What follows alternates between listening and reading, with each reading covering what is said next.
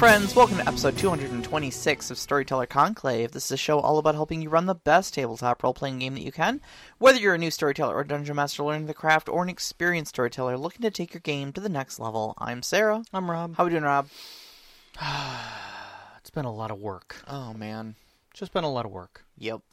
And, like, I showed it to you earlier, but I kind of hit a trigger moment this past week, like 2 days ago, and then it hit again today. Mm-hmm. One of someone in the community, the TTRPG community, and I'm terrible at names. I will butcher. I think it's Megan Baker, is the one of the creators of Powered by the Apocalypse and those games, is going through breast cancer. And actually, the good news is, had their surgery, she had her surgery today, and she tweeted after saying she's doing all right. Oh, good. So that went really well. So to them, I'm glad to hear that. Having a wife who went through all of that. Sure.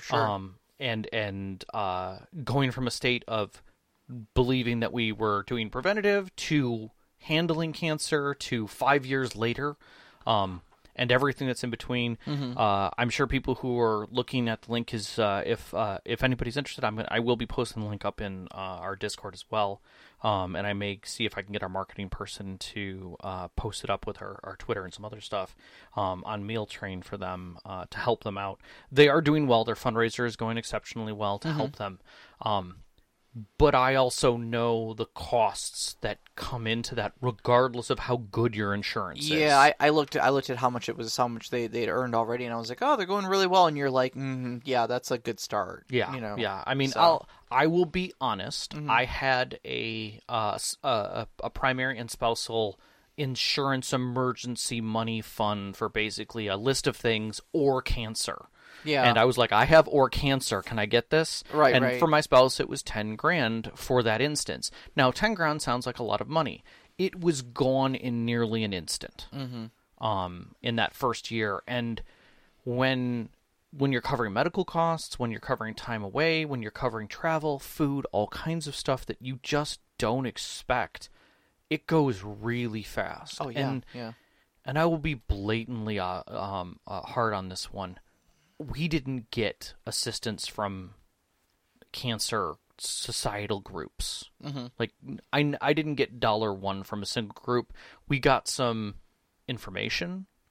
We definitely got some items that were helpful, and some decent guidance, but there was no monetary support. Yeah. And it bothered me that within a year of finishing the surgeries, I was getting calls at least once a week from those groups asking for donations because my name was on the cancer registry with my wife. Right. And I'm like, you're going to call me for money after literally doing nothing for us. And also, you're a cancer organization. You should understand the monetary strain I'm currently under. Still, like it's a year later after all these medical costs and stuff like that. Yeah, like nothing changed. And we're 5 years out, still doing medication, still managing, still doing well. Sure. But like I have a strong understanding of what they're going through. And I will say this from the deepest part of my heart, this isn't easy no matter what the insurance level, no matter where you are. Yeah. So if you have it and it's something you're thinking about, if you've ever played a game that is based on Powered by the Apocalypse, try and help. That's all I'm asking. Take a moment, read over it, make your decisions, try and help. Sure. That's my news update for the day. So, that said, we have a big, long weekend of gaming ahead of us. Oh my god, that came out of nowhere. We've all been just trying. Man, like scheduling is just the final boss of any TTRPG. I'm glad I'm not running a game right now. Yeah, really. And but you graciously you're opening your house for not one but two this weekend. 2 games. Sean is running his Nova Praxis game on Saturday. Yes, very much and looking forward to that. I arranged my game for Monday because I was not doing Sunday. Like, we were not going to do back-to-back games. Back-to-back would have been very hard. Yeah, so, again, graciously, you've opened your house for us again on Monday for my Savage Worlds Tamriel game. And I think after I got it scheduled, there was a moment of relief where I was like, oh, good, we finally agreed on a date. I got 6 adults all to agree to the same date. Yes. And I felt like a queen for about 30 seconds, and I went, oh, that's 1 week away. Welp, Yeah. I should probably write something. Get an idea. But I will say, I guess I could say I'm proud. I'm glad to see, and I said this before, that I like that you have come to adapt yourself into the system that is Savage Worlds so much easier. Yeah, because I was trying to think of a clever way to handle one of the situations that's going to come up next game. Yeah. And there's a particular feel, a particular type of encounter I'm trying to design. Mm-hmm. And I didn't want to do it in a dungeon crawly way. Like, I didn't want to have to, make a map and have you guys, having to check for traps and stuff like that. Yeah, classic, OSR almost. Right, That's not. I don't feel like we need that level of detail, you know, and I don't need, creeping paranoia of literally every step we find and remove traps. Take a step, find and remove traps, things like that. So, Savage Worlds is Fast, Fun, Furious. It's designed to take complex encounters and break them down into some very easy mechanics that make them go quickly but make them feel like they have depth. Mm-hmm. And now, in the past, like you said, I have come to you going oh, God, Rob, what do I do? Yeah. Well, I mean, just give me a clue. This time around, I went, oh, God, Rob, what do I... Wait a minute, I think I got it. Yeah, and you... What do you think of these mechanics? Without getting into particulars of how they're going to play out and what the story behind any of them is, if I did this, and I did this, and I did this, trying to evoke this feel, do you think this would work? And you went... What about this? And I'm like, I would handle it like this. And you were like, I don't see any problems with this. No, I think I had 2 questions, really. Yeah. And it was... and there were more concerns than, gaping problems. There were no gaping problems with it. Yeah. There were absolutely no gaping problems, but it was just the devil's advocate questions of, okay, these are the 2 things that I want to remind you about just to see if they're in your headspace. Yeah. And you were fine with it. I think I can't honestly see a way... And in all honesty...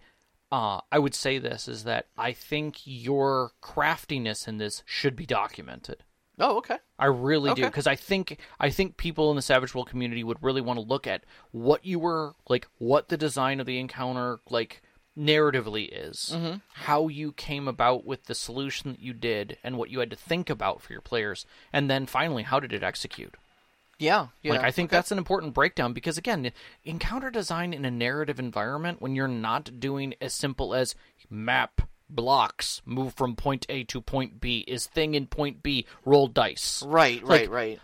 I'm not going to say that isn't board game mechanics, but it's effectively board game mechanics. Board game mechanics, yeah, sure. And in this, you're okay, I have to esoterically think about an innocuous space that involves creatures and a little bit of challenge and opportunities at the same time as think about individual characters' narration. All of that comes into play when you're trying to think about this bullshit. Sure, and your brain just goes, boop. But you've come to find that groove, and that's wonderful to see. Yeah, we'll let it play out this weekend. I'll throw it up on Reddit and in the Storyteller Conclave Discord this weekend. And I think you totally should. We'll do a postmortem on it. Yeah, yeah, good teardown. Cool. So that's gaming news. Yeah.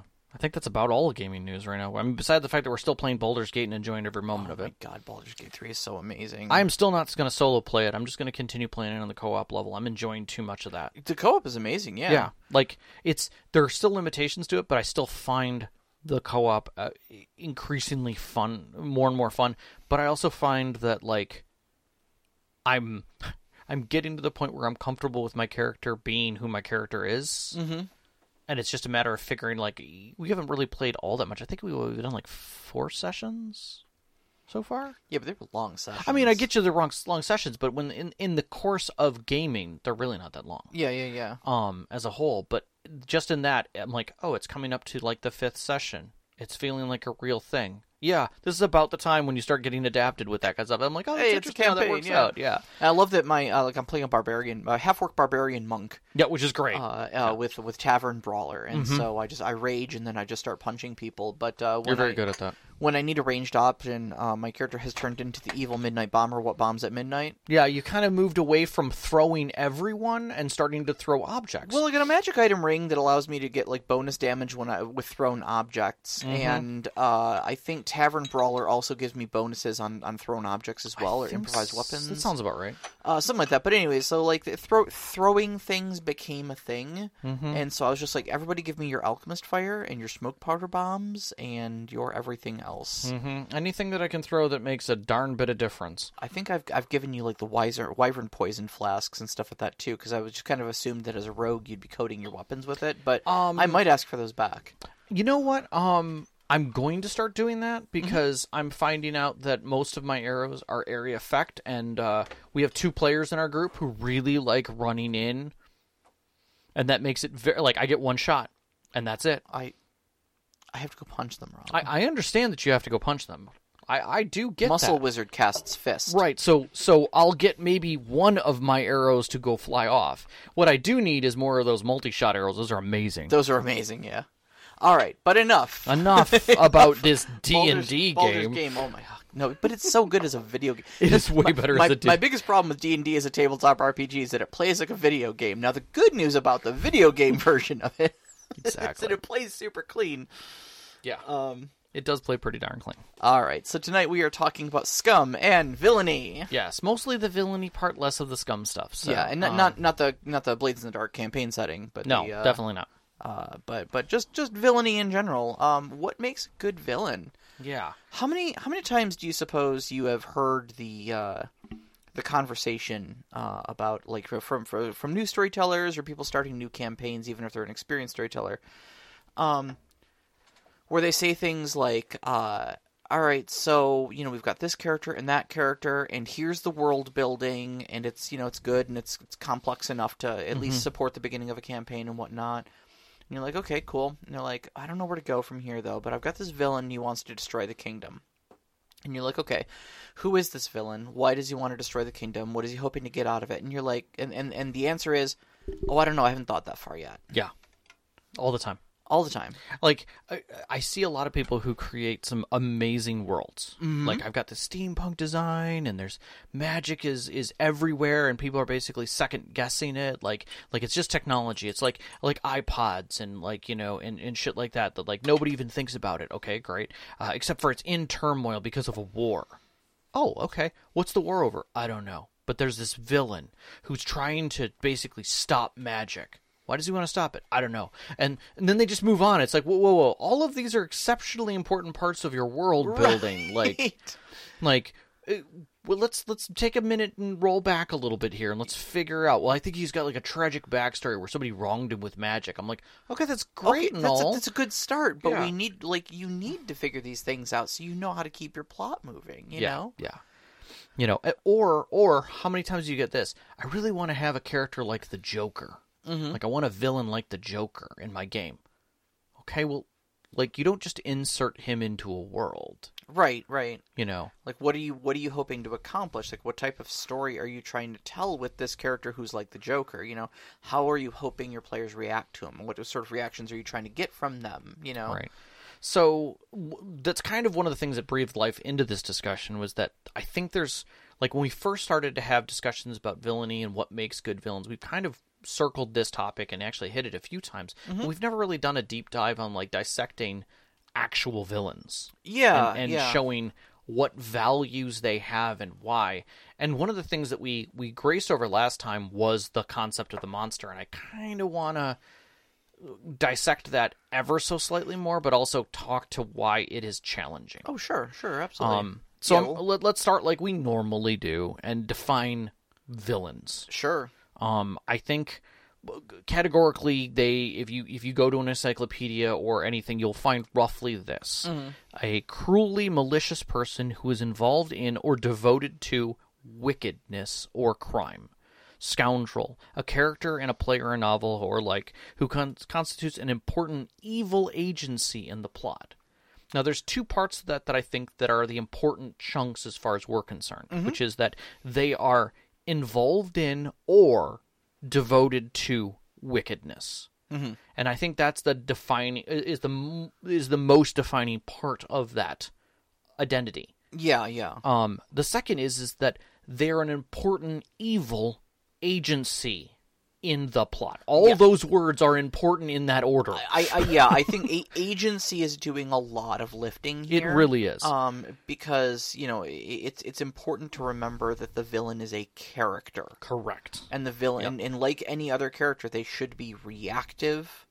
They should have motivations. They should have wishes, desires, fears, hopes. In most narrative games, like 7th Sea does this, they have a specific position. They're not just they're not an NPC. They're not just a pawn on the table. Villain spelled with a capital V. Correct. And even in Savage Worlds, they're wild cards, which is the same classification as a character. So they have that same weight of mechanic. Yeah. And that should tell you enough about how they are different than like a bear. Or a beholder or something. The only part of this definition, as you've written it, that I would take issue with is that it leads with a cruelly malicious person. And whereas I believe a villain should be doing something harmful or wrong, I don't think cruelty or malice are necessarily required. There is a lot to be said about carelessness, callousness, things like that. Cruelty and malice, to me, speak to intent. Yes. Sadism. Yes. I wish to cause harm. Whereas I think there are a lot of villains who are just doing what they think is right, and those losses are acceptable. Yes, I would agree with that statement. I think the term villain in this sense is trying to carry a lot of the definition of when you become one. Sure. Versus like the grades between I am just an antagonist. Right. Versus a villain versus a monster. Like those are grades. And they push in a direction. I mean, to be clear, literally speaking, a villain is always an antagonist. Agreed. An antagonist is just someone who stands against the protagonist, who's the main character of the story, and that doesn't necessarily have to be a good guy. Right, so we're taking that step into villain. Right. But we're going to be incorporating people who have done things that are definitely malicious, but maybe not with full intent. Sure. So, And I think that leads us, interestingly, into our next point, is because sometimes intent is, at least in their own twisted mind, very good. exceptionally.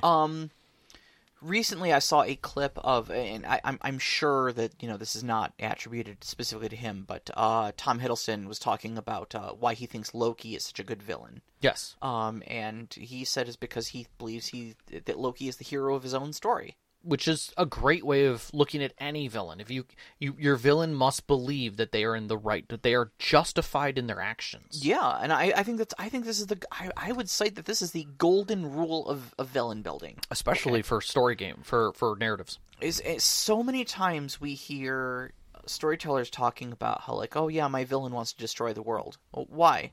Callously destroy. Because they hate it. Okay, but what are they getting out of it? Like, what thought process, what motivations led up to them saying, you know what? I've decided, after doing the math, destroying the world is the best move for me. Yeah. Like, it doesn't make sense in a lot of ways. Now, mind you, there are ways that will get you there. I've heard stories of like, okay, there is a maybe this is Galactus, I think I'm thinking of. Keep going on. There a world-eating entity. Yes. Galactus is one of those. That is going to eat our world. And if they do so, it will allow them to either maintain power and momentum or will give them extra power. So if we prune this planet, sure, we'll destroy 8 billion people, but it'll get it out of the way of Galactus, and maybe he'll starve to death by the time. It won't be as enjoyable, and they may actually divert themselves and ignore it completely. Sure. Yeah. And it may in the end lead to stopping this entity and saving that planet and that planet and that planet if we destroy this one. Yeah. Or you And take it's tragic, but we need to. or you take the Hitchhiker's Guide to the Galaxy version where it's just like It's in our way. it's just in our way. You should have looked at the galactic charts. It was literally been planned for years. Like, your planet's going to be destroyed. This has been scheduled for a hyperspace bypass. Yeah, exactly. Yeah, it's gone. Not our fault you couldn't develop warp travel and make it down to Alpha Centauri to see the plans and the city planning, Yeah, exactly. But it's those types of things where it's just like, it's justified. Yeah. This is the right thing to do. Exactly. So, I mean, I'm not saying that destroying the world is never justified in a twisted sense. I'm just saying is that my villain wants to end the world should not be where you start, right? And even if it is, you need to figure out what leads to your hero, to your villain deciding that is in the best interest of at least themselves, if not, everybody as a whole, or something like that. Yeah. Most villains think they're doing the right thing. Yep. Now, this doesn't mean that they're not ruthless in doing that right thing. Sure. And in fact, that's what sets that bar to villainy. Exactly. And this is the next part. Ruthless. People misuse this word. A lot of people think that ruthless means cruel. Not necessarily. It does not. A ruthless person sees a point in the distance and says, that's where I'm going. And they don't care who they step on to get there. Yeah. Because they're just heading that direction. Right. It's not cruelty. It is callousness. It is a disregard. Exactly. It is an absolute disregard for Ruth. An indifference to the costs of achieving that goal. Correct. I don't know what Ruth did, but Ruth is clearly not involved in this. Not involved at all. We are completely ruthless. That's right. But the whole idea is that they may not even want to hurt anybody on that path. Sure. It's just the cost of doing business. Right. Like, you are in my way. Please, just don't be in my way. Right. I could just ask. That seems easier. It's less energy expended than actually actively hurting you. Yeah. Can you please move? Yeah. You're in my way. Yeah. You're not moving. I'm going to give you one final warning. I'm even going to give you the grace of saying, this is going to hurt. Right. If you don't move. Right. Because I'm going through you. Are you threatening me? No, I'm telling you what I'm going to do. Yeah, it's a statement of fact. It's a statement of intent. Yeah. This is happening, whether you like it or not. Well, I'm going to stop you. Okay, that tells me where you stand with this. All right, here we go. Yeah. That's a ruthless person. Yeah, and it's indifferent to their own feelings about it because they know what they have to do.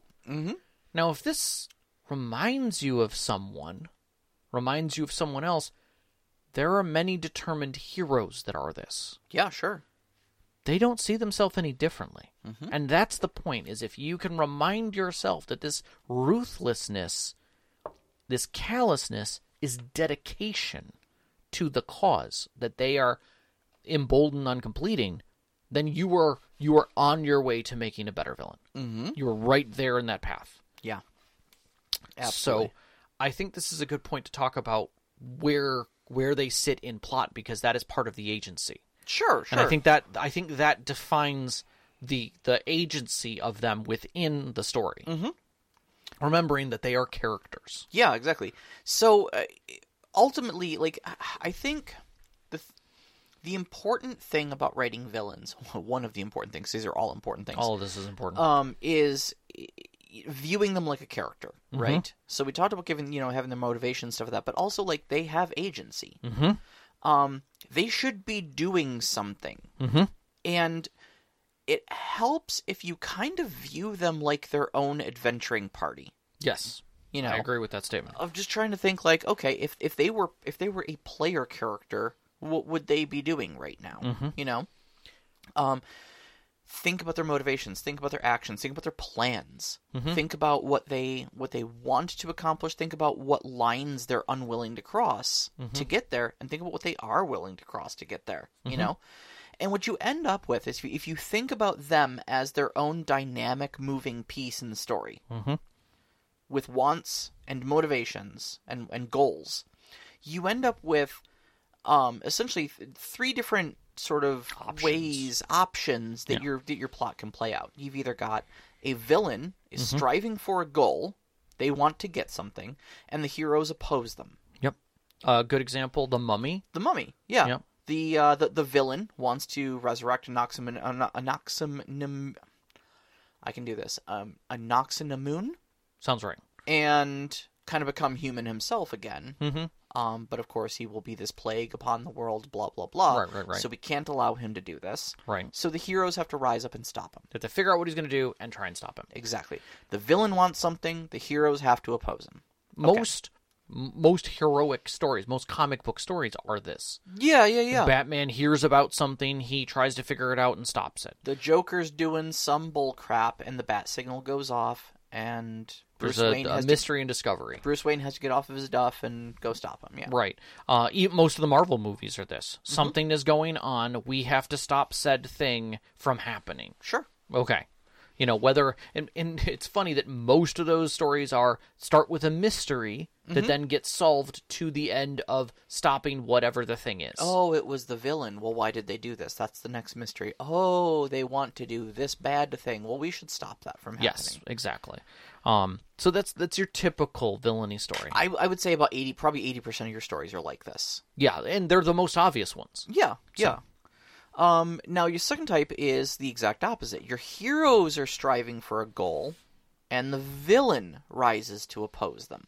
Yes. Okay, so these ones are a little more rare. We had to do some kind of thinking about these. Because oftentimes you confuse this with the final one, and we'll get to that one. Right.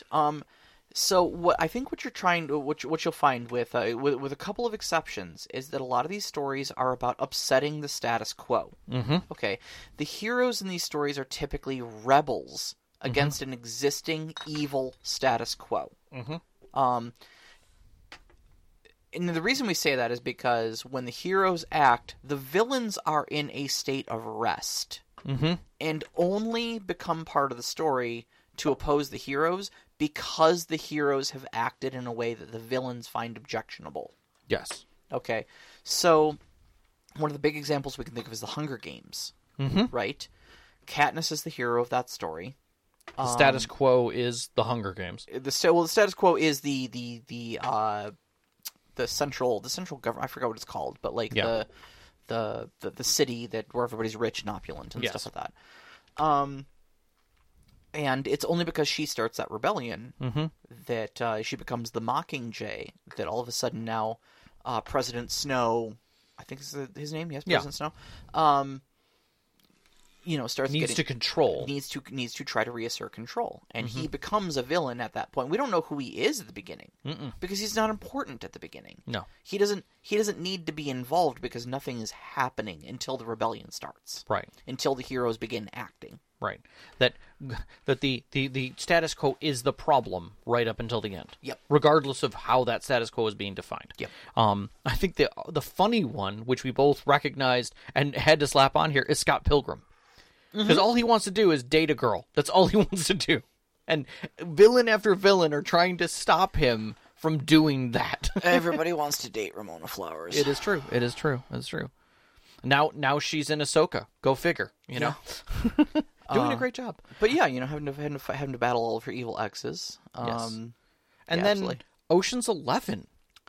Ocean's 11 was an interesting one. So, like, I wonder, does this put most Blades in the Dark games in squarely in this category? I think it very much could. Of the heroes acting and the villains rising to oppose them because they're being acted upon. I definitely could see it that way. I could also see many of the games being like the first one where they're trying to stop something from happening. It's where the players are the reactive or characters the reactive side. I'm saying though that is a game that's set up as a heist game where the heroes are a proactive measure. And there's not a lot of like defense being played in that game. Right. As I see it, I'm sure it happens. I mean, Shadowrun is the same thing too. Yeah, no, exactly. So, most Shadowrun games where you're a band of dudes trying to do a thing, and in your Cyberpunk game, our Ahsoka security says, "Hey, please stop hacking our Gibson and killing our security droids." Yep. And so you have to recognize it being a break from the status quo by the characters. Yes. Yes. The final one is probably the one that gets muddled, but is definitely the thing that happens pretty much the other 40% of the time. And that is the heroes and villains are striving for the exact same goal and are racing to be the first to control it. Yeah, whether it's holding a MacGuffin at the right time or destroying a MacGuffin, like Lord of the Rings. The Mexican is the one you brought up because the Mexican is the gun involved in the process. It is the MacGuffin of the story. And there's like 3 or 4 different groups, peoples, individuals, all trying to essentially get this rare artifact gun. And very few people truly understand what's actually going on, you know? Yeah, but anytime where you've got a situation where there's an apex ending that everyone is trying to get to at a hurried pace, you're really kind of stepping into this realm. It doesn't mean that you won't have give and take in both of the other 2 stories as part of it, but the end, when you stand back and look at it from the 5,000-foot view, they're both racing to the same finish. Sure. And, you know, originally, too, you had brought up Lord of the Rings as a, you know, heroes are striving for a goal and the villains try to oppose them. Because it looks very much like that. And it does. But I told you I thought it belonged in this category. Simply, and I want to voice this one out just so people can see the math behind it. Just because the idea is that if the heroes hadn't acted, the villains would be at home drinking a beer. But that's not the case. The ring wraiths are out doing their thing.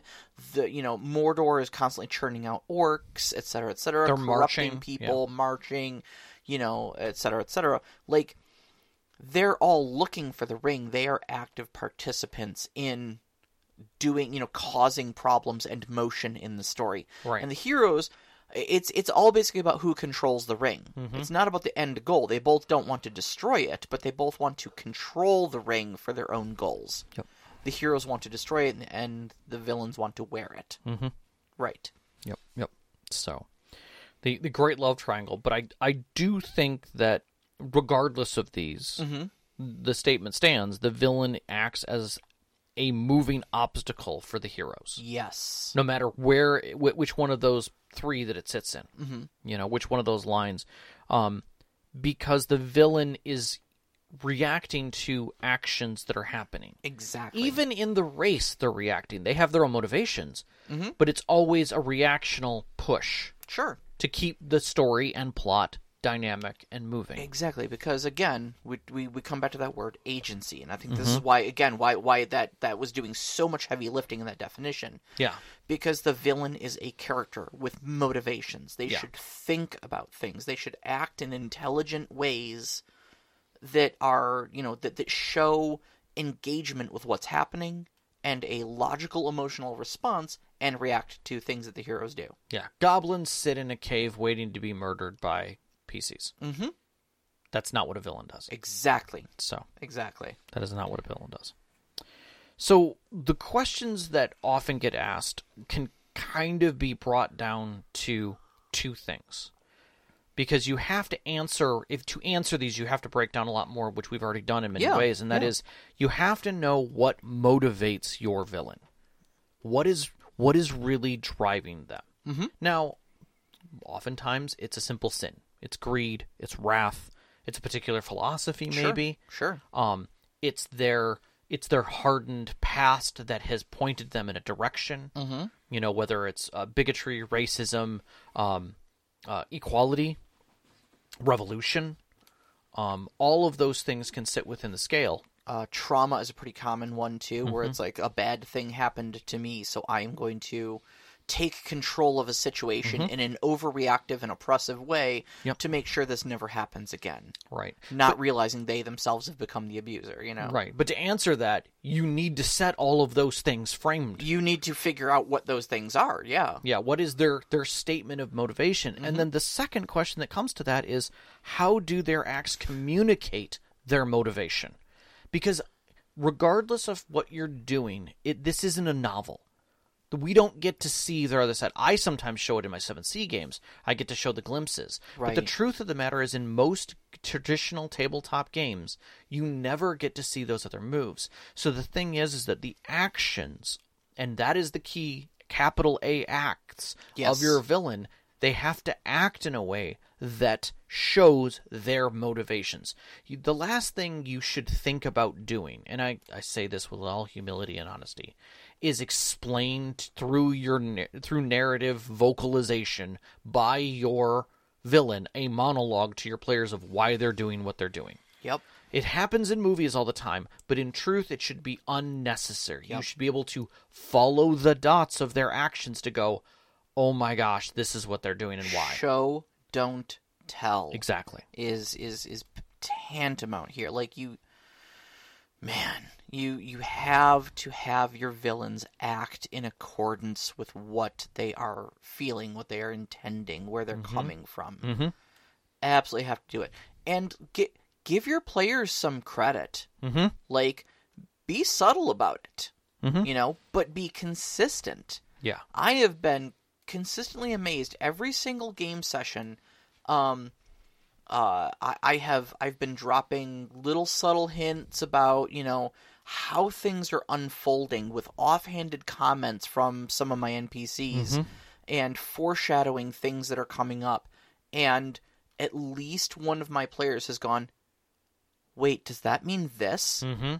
Very good. Yes. Mm-hmm. Yes, it does. And they ask good questions. They show appropriate concern.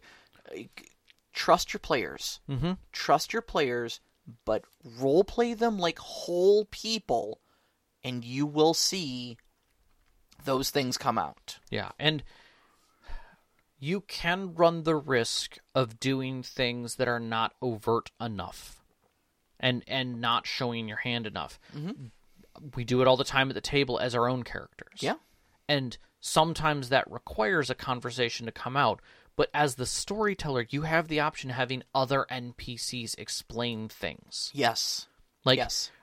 There's nothing that says that when a group gets to a town that's been decimated and it's literally got dead people all around, that they don't find 5 of the guy's guards strung up and one of them still alive, like wrapped to a post with fuel at its feet, like waiting for lightning to strike or something like that, crying out for help. And you're like, wait, that's one of his henchmen. Like, well, what the heck are you doing here? Like, he raised the town. Did somebody get you? No. He did this. We weren't supposed to do this. He wanted the town captured, and then he came and saw what we had done, and we did it wrong. Yeah. Please, like, you killed all these people? Like, well, we thought that's what he'd want. Like, we thought we were doing it right. Mm-hmm. Now, he's got gas at his feet. Yeah. And clearly the villains left that up for you. Yeah. Like, yeah. I killed these 4 because they did the worst. He tortured and killed the other 3 lieutenants, but he left me alive and told me I should tell my story to everyone else so they would know. That's you right. know? It's like, and gave you the choice. Here's the matches. Yeah. There's a torch literally burning next to this guy. All you got to do is knock it over. Yep. Yep.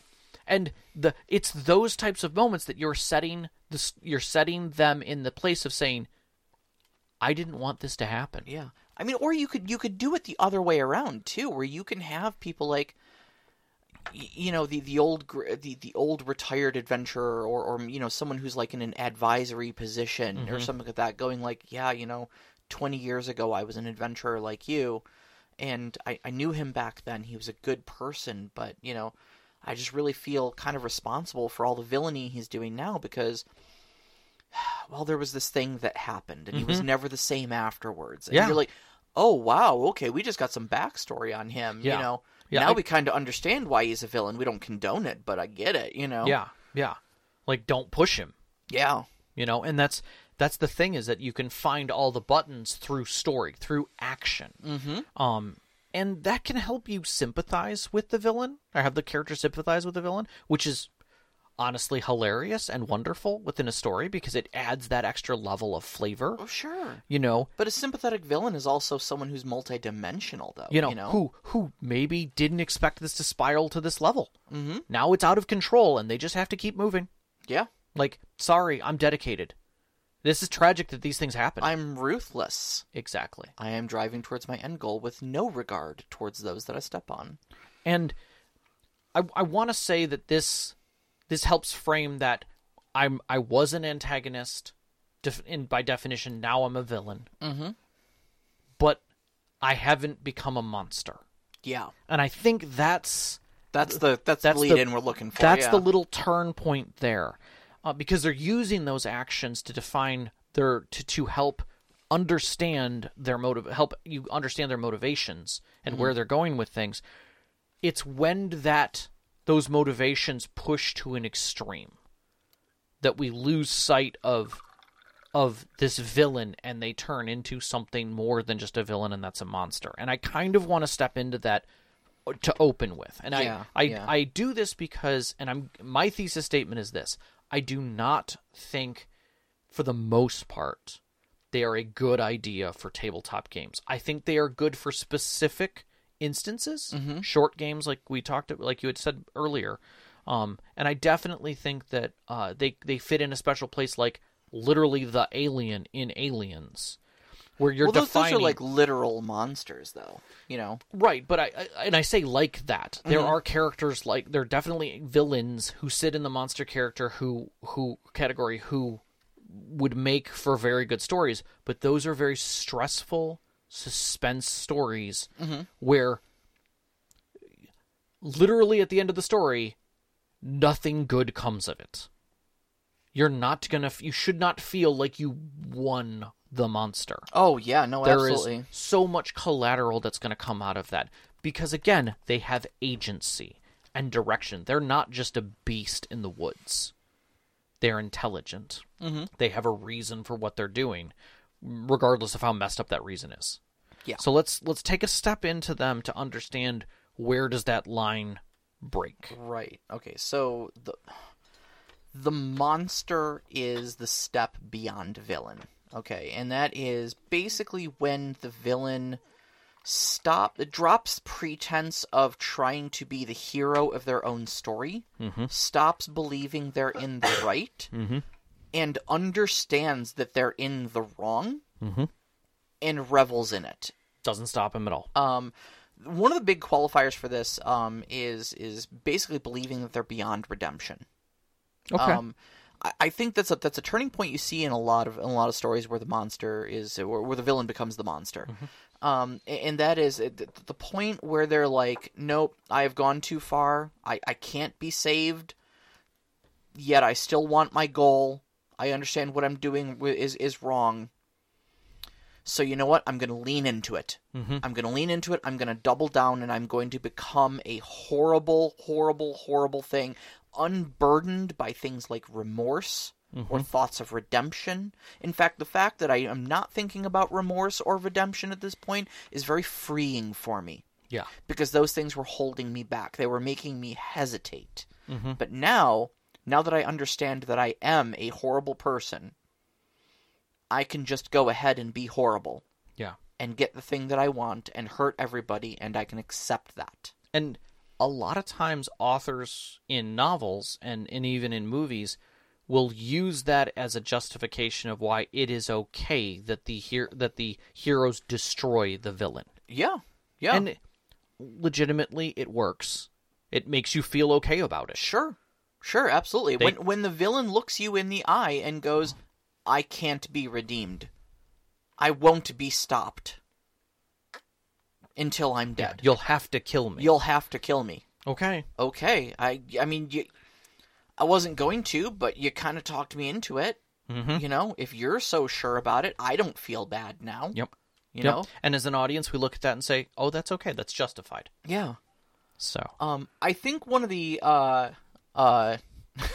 Sean has just posted a GIF of just geese in the live chat, and assaulting someone. Yeah, I think he understands the assignment. Yeah, I think we've been accepted. Peace was never an option, right? But like we look at somebody like an ultimate villain like Darth Vader, and it is that point where Vader tries to accept that he's the monster, and can't.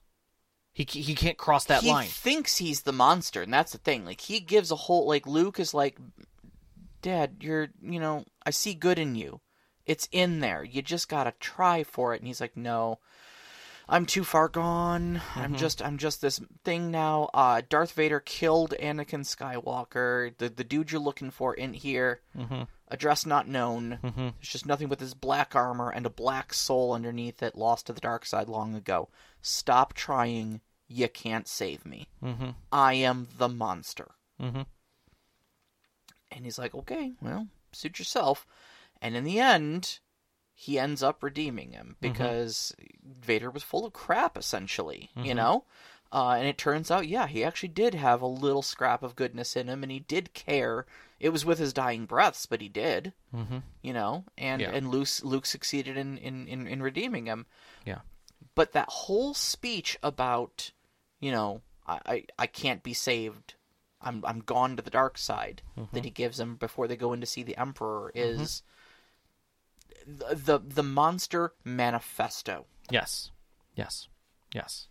Now, I'm going to throw out some common things that are presented about monsters in general. These are common media presentations. It helps frame things, and that is that monsters typically have power, whether it's physical, financial, status, but the key to it is that it can never be compared to the protagonists.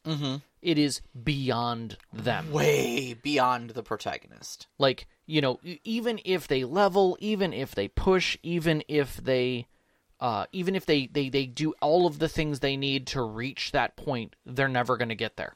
Because at any time, they're always just one level higher, you know, in what they're doing.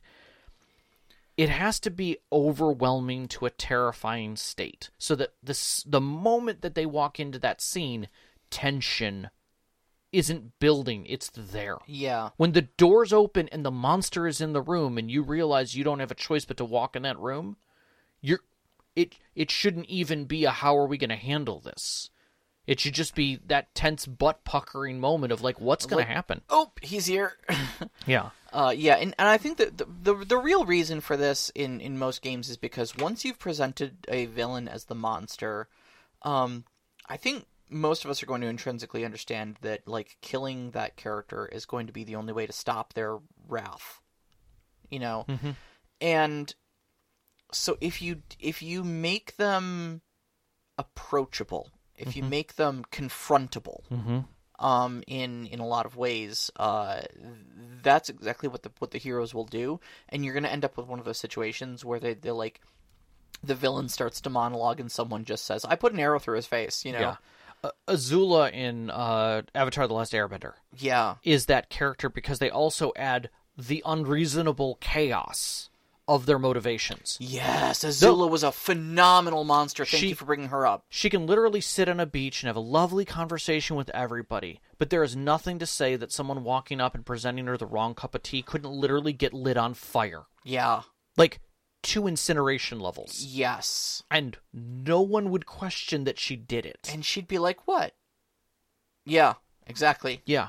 And that is that unreasonable tension sets into that. Also, the dedication in every step, every movement they make, whether it's a breath that they're taking to just a pause, whether it's a destruction of something, everything pushes to that level, to that motivation that they have. Yeah. And that's it. A monster has basically shed all other pretense. Yeah. They're not trying to be human anymore. They don't need to go check on something. Right. They're not trying to be normal. They're not concerned with, with things. They're just at that point they're driven because they've snapped. They've gone so far over the edge. Like, they'll dedicate tons of resources without a thought. Because that's not real. Yeah. It's not even, they'd lose an arm. They don't care. Yeah, and that's why they're dangerous, because they have nothing to lose anymore. The other thing about a monster specifically that helps set them apart from a villain is that prior to the protagonist even meeting them, there is a history of evil and darkness and crap that precedes them. So that when the protagonists do meet them, it's not a pleasant moment. It is I know the crap that I'm about to step into. Oh crap, that's the thing. That's the monster. Not I'm prepared for this, or oh yeah, I had a conversation. Oh, that was him? No, it should never be that. A monster should always be oh yeah, we heard about this butcher who literally leveled a town because because somebody said something improper to him at the front about his cloak, and he is all about his image, right? And then, weeks later you hear another story about something else that happened. They didn't have red roses, Yeah. And so he literally cut the heads off of everyone in town so that there'd be red all over the town. And then the next town you come to, everyone is tensely quiet and attending to the needs of someone who's in the inn. Mm-hmm. You know who's in the inn. There isn't even a question in your mind. And you see, 3 bundles of red roses, Yeah. yeah, exactly. It's those moments that there's never a question. You already are prepared for the terror that's about to come. I think my biggest advice about running a monster in your game is that at the point that a villain has become a monster, they are no longer... we talked a lot about agency and how your villain is a character. Mm-hmm. Becoming the monster is the point at which you need to kind of stop thinking about it that way. Because reason has left the building. Mm-hmm. And they become a lot more of a force of nature at that point. Yeah. They're beyond reason. They can't be bargained with. There's no redeeming them. There's no talking them down because they've taken that option off of the table. That's specifically the thing that makes them the monster. And so it's a bit like running a blizzard or a tornado as your villain. It's going to cause a swath of destruction, but the only thing you can do is avoid it, weather it, or find some way of stopping it and derailing it. Yeah. And that, I think, is why, and this comes back to my circle of, this is why this is really not great for stories at a tabletop, because players can't really figure that out. And most of tabletop games is about figuring things out. Yeah, it makes for a less interesting villain. Simply because there is no back and forth. Mm-mm. There's just a freight train running towards you. Yeah. And if it runs you over, it's going to kill you. Yeah. And it's not going to feel bad about that. The subtitles don't match up with the words. Yeah. It's just like, okay, I guess we fight now? It is the depth of character and the motivations and the back and forth and the possibility of redemption and the drifting between being black and gray and possibly white and back down to gray and nope, he was a villain all along, we're back to Black Hat. That's the interesting part about villains, whereas monsters are very one note. They're just freight trains. Yeah. It doesn't mean that you don't have to answer those other two questions. Those other two questions, without a doubt, help you define who they are. We'll give some examples. Sure. Without a doubt, I still think that one of the top examples is the Joker from Dark Knight. Absolutely. The Joker from Dark Knight was by far one of the most perfect monster villains that I've ever seen. Because it is stated by another character why they're the monster. The most logical and perfect guidance character you could get, Alfred. Yeah, Alfred, brilliantly portrayed by Michael Caine, says it. He says, because some men aren't looking for anything logical like money. They can't be bought, bullied, reasoned, or negotiated with. Some men just want to watch the world burn. Yeah. And that's it. That one line is the thesis statement for the entire movie right there. He has no real resources. He has no real power. He's just creatively one step ahead to his goal. And his goal is simple. Nihilism. It's nihilism. He is a nihilist to the nth degree, and he wants just to show that everyone is just like him. Everyone is literally one hair trigger pull away from being him. Yeah. And he proves it, but he communicates it with every act he does. He cares nothing about anyone, including himself. He proved it by showing that even Harvey Dent, the White Knight, is dark, right? He didn't need to prove that Batman was gray. He didn't need to prove that the cops were slightly corrupt. He went to the top of the chain of purity, right? And basically said, how can I make this impure? And then how can I get the gray people who don't cross the line because justice is important, to cross the line for him. Here we go. Yep. Make a decision. It's either show that he was the villain and prove to me that I was true, or hide it and prove to me that you're a liar and will lie to the people and justice doesn't actually mean anything to you. What's it going to be? Either way, some system gets broken. Yep. And I did that with a couple bullets and some gas. Yeah, we call that type of character an iconoclast. Yes. Somebody who just wants to tear down establishment and leave nothing but chaos. Because there's no point to what he's doing. Mm-hmm.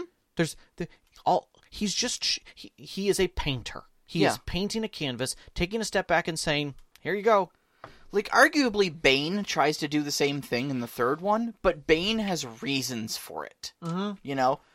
But we ask the Joker about that. You know, the Joker gets confronted about it, and his whole response is basically just like, it's about sending a message. You know, like, whatever. Nothing he says is true. He has no origin story. He comes from nowhere. His clothes are all custom. You can't even tell what he likes, what brands he buys. And he has no belief of his own past. He is nobody. Yeah. He is nobody. He just shows up as an unknown entity and just starts destroying things. Mm-hmm. And the only philosophy you ever get out of him is, we chaos. Mm-hmm. Y'all are just a bunch of monkey-brained morons who are just gonna tear each other to pieces, and I can prove it to you. But when I'm done, the proof will be right there before you. Yeah. Even long after I'm dead, you're still going to be staring at it. Why? We don't know. Funsies? It doesn't matter to him. He's a force of nature. Yes. He is a tornado. Yep. You can't reason with him because he doesn't have a reason. Sean is actually asking in the live chat, isn't that counter to what you said about villains needing a reason? Yeah, I mean that's why he's a monster. Because he doesn't have a reason. You know, that's really what puts him in this category and not the villain category. He's a monster. Correct. Another one that I think at first glance doesn't feel that way, but by the end of the series does, and that is Agent Smith of the Matrix. Yeah, late game movie 3, Agent Smith. Yeah. Has turned over from villain. He's lost all purpose. Yep. Given completely into rage and focus, nihilism and destructiveness, and just wants to kill Neo. He can't even prove to himself why he's doing it. Yeah. He tries to. You can tell that there's a sense of programming, but he even said, I am like you now. Mm-hmm. And by doing so, he's moved away from logic. That's what he's saying. Mm-hmm. It's the break of the, we do this because of logic. I was here because I was a counter logic to your programming coming into the system and dealing with this. Now I'm outside of that programming. I am no longer having to be logical. I can just focus on what I want. Yeah. And okay, you're broken. You've monstered it up. You don't give a crap because nothing matters to you. It's all just pointless data. And he's just tearing the Matrix down around him to get at Neo, you know. And it's only because Neo is who he is at the end of that movie that he's able to even keep up with that. But he's literally turning the entire world into more Agent Smith. Every virus corrupting another piece of level. And again, he used to be an agent to protect the Matrix, which is the ironic twist. Yeah. You know, destroying the thing he once worked to uphold. And I say this again. I'm after giving both of these clear examples. These are often not good elements to have in extended stories where you've got a group of players trying to reach a goal. Yeah. These are survival stories. These are stories that at the end, when the smoke settles and you look around, everything's on fire. You didn't win. The world did get destroyed. Yeah, that's kind of... You're not going to feel good after this. You don't so much defeat a villain as much as you or a monster, as much as you survive one. Yeah.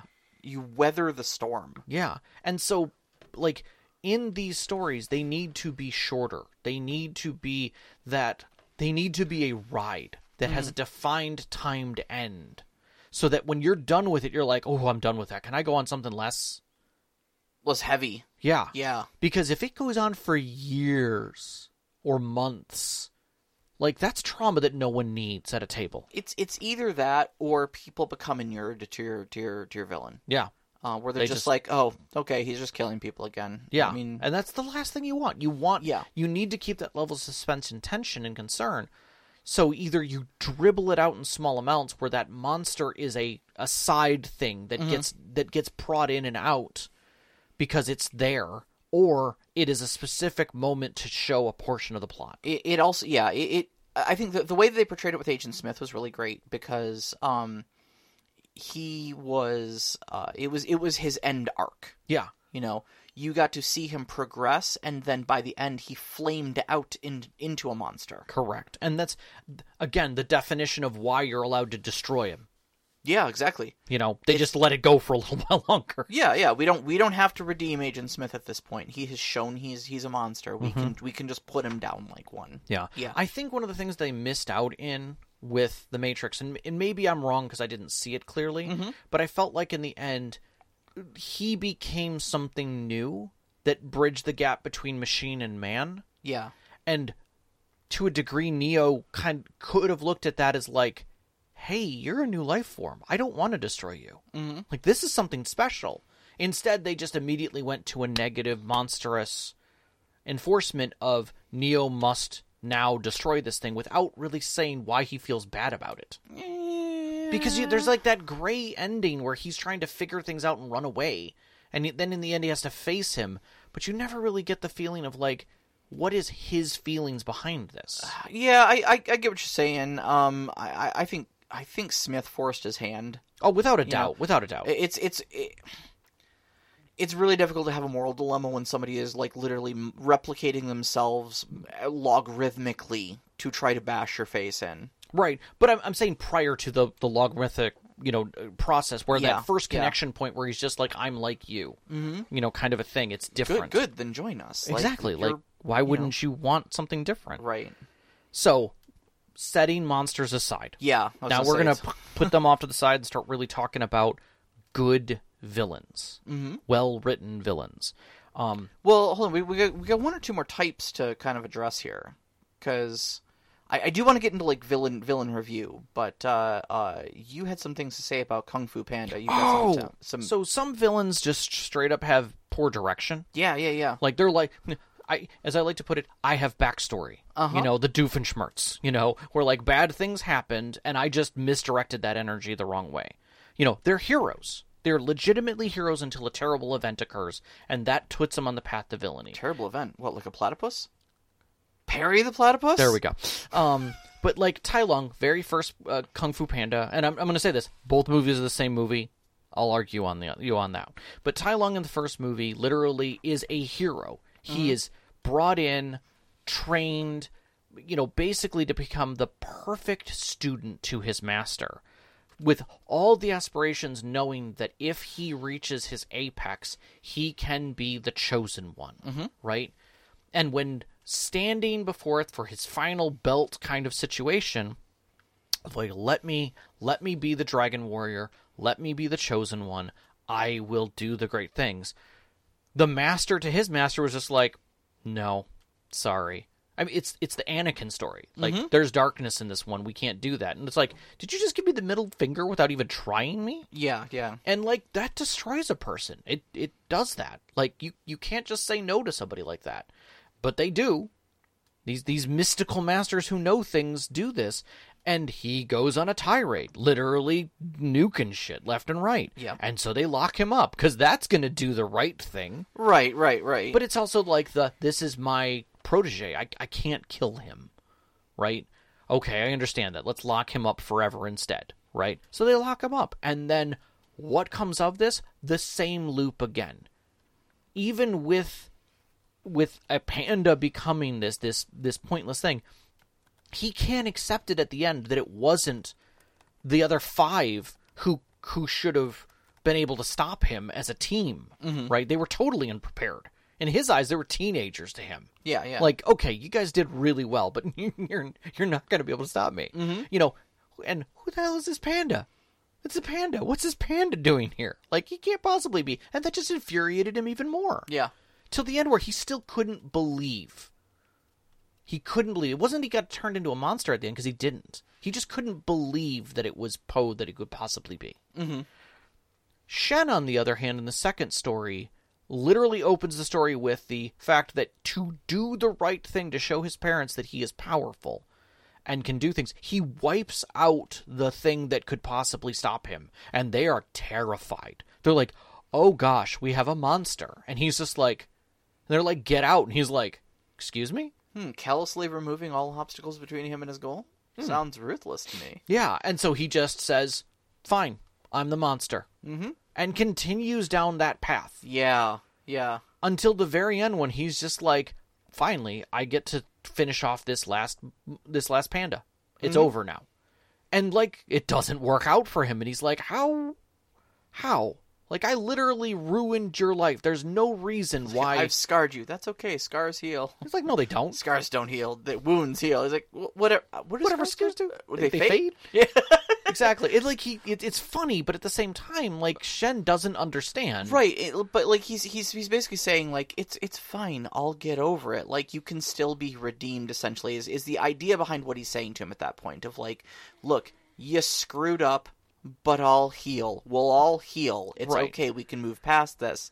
You just gotta like basically put down the swords. And his response is, no, I choose this, and throws a handful of kunai knives at him. You know? And continues to try and kick his butt. Yeah, and you could tell like at that point he has stepped over into monster. He's given up. Yeah, like he was right on the line up until that point, and now he is full on monster. Yeah, So.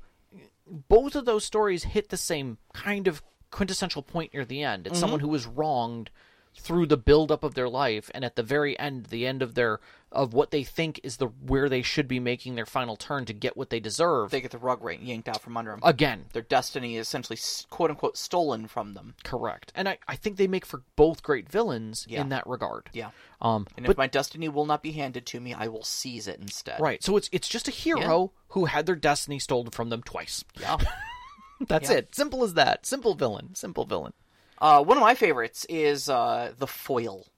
Yes. I think the Foil is a super interesting villain type. Now, I think a Foil, by definition, is just an antagonist. I don't think they have to be a villain, but I think they make great villains. I agree with it. They make great villains. Yeah. Because it's...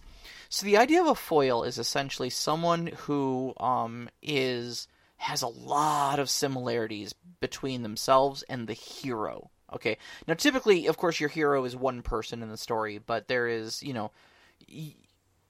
you've got multiple people at your table probably, but but you're gonna have to kind of pick one character to base your foil off of.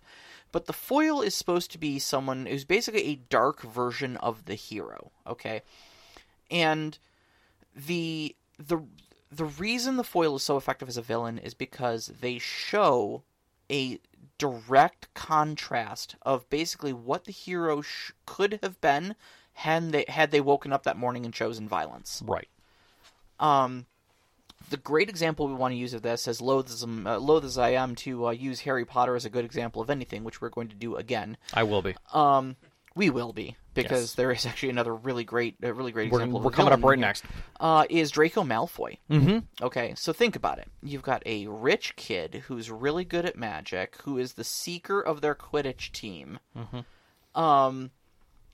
And yet, he's basically a direct foil to Harry Potter. Yeah. Often foils are mirrors of a character, one of the protagonists, but with just a slight offset. Yeah. 1 degree shift, if you will. Yeah. Whether it's their intention, whether it's their popularity, whether it's something else. And we see it in a lot of stories. They're almost equal in so many ways, but this person literally makes the hero question everything. Exactly. And it doesn't have to be like a direct, 1-to-1 equation, but it really helps if you do equivalencies, One of the other great foils, I think, is Gul Dukat in Deep Space Nine, who's a really great foil to Sisko, because he is also a commander who has to make difficult, command and military decisions on behalf of his people and stuff like that, and tries to push his own political agenda. Whenever there's any, FaceTime with the Cardassians, it's usually him. And there's a lot of similarities that I won't get into because we're already kind of running late. So Oh yeah, this is going to go long. Trying to run a little quick here, but yeah, I agree. But it's really great, and this also affords you that great opportunity to drop that famous line of "You are not so different, you and I." Oh God, especially if they're not so different. When the foil I see is the villain most likely to try to recruit the heroes because they see these similarities of like you and I, man. Look at us. We could rule the world. We're the same. I do this, you do this. Yeah. I chose this, you chose this. But like, we could make the same decision here.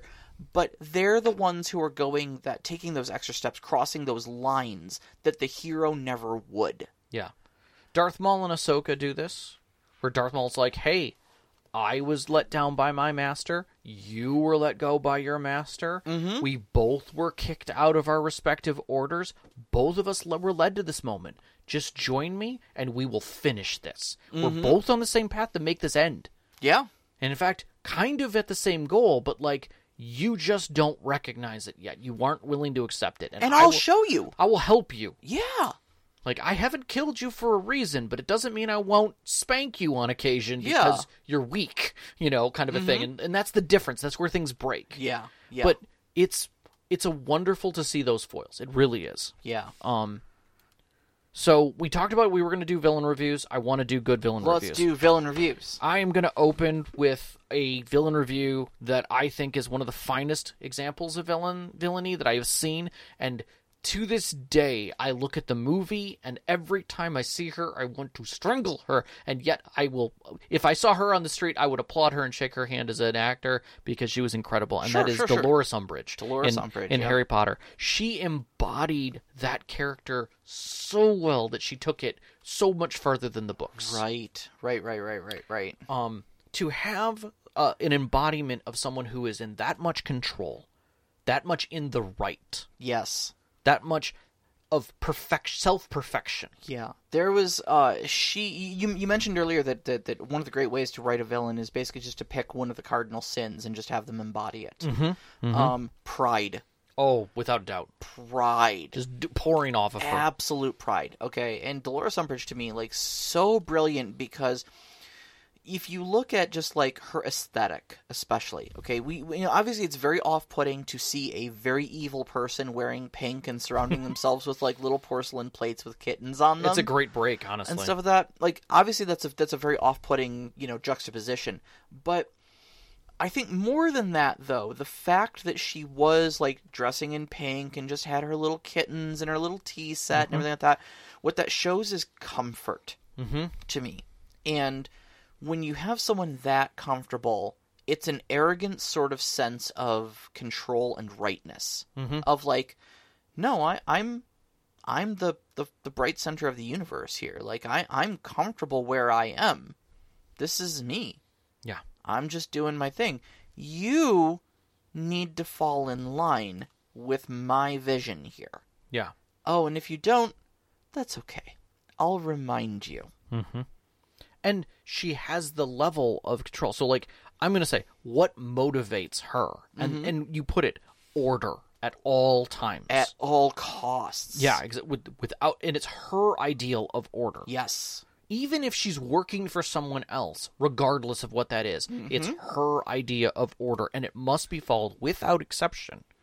If you follow in the order lines, you're fine. Yeah. She'll ignore you. She'll move right on. She may even praise you. Oh, of course she will. Because you're in compliance with her order. Right. Clearly, you get it. But not unlike... And that's rare that people understand her. Not unlike Azula. She has that edge of tension the moment you see her in the room. Because you know something is going to happen. You can smell the crazy wafting off of her.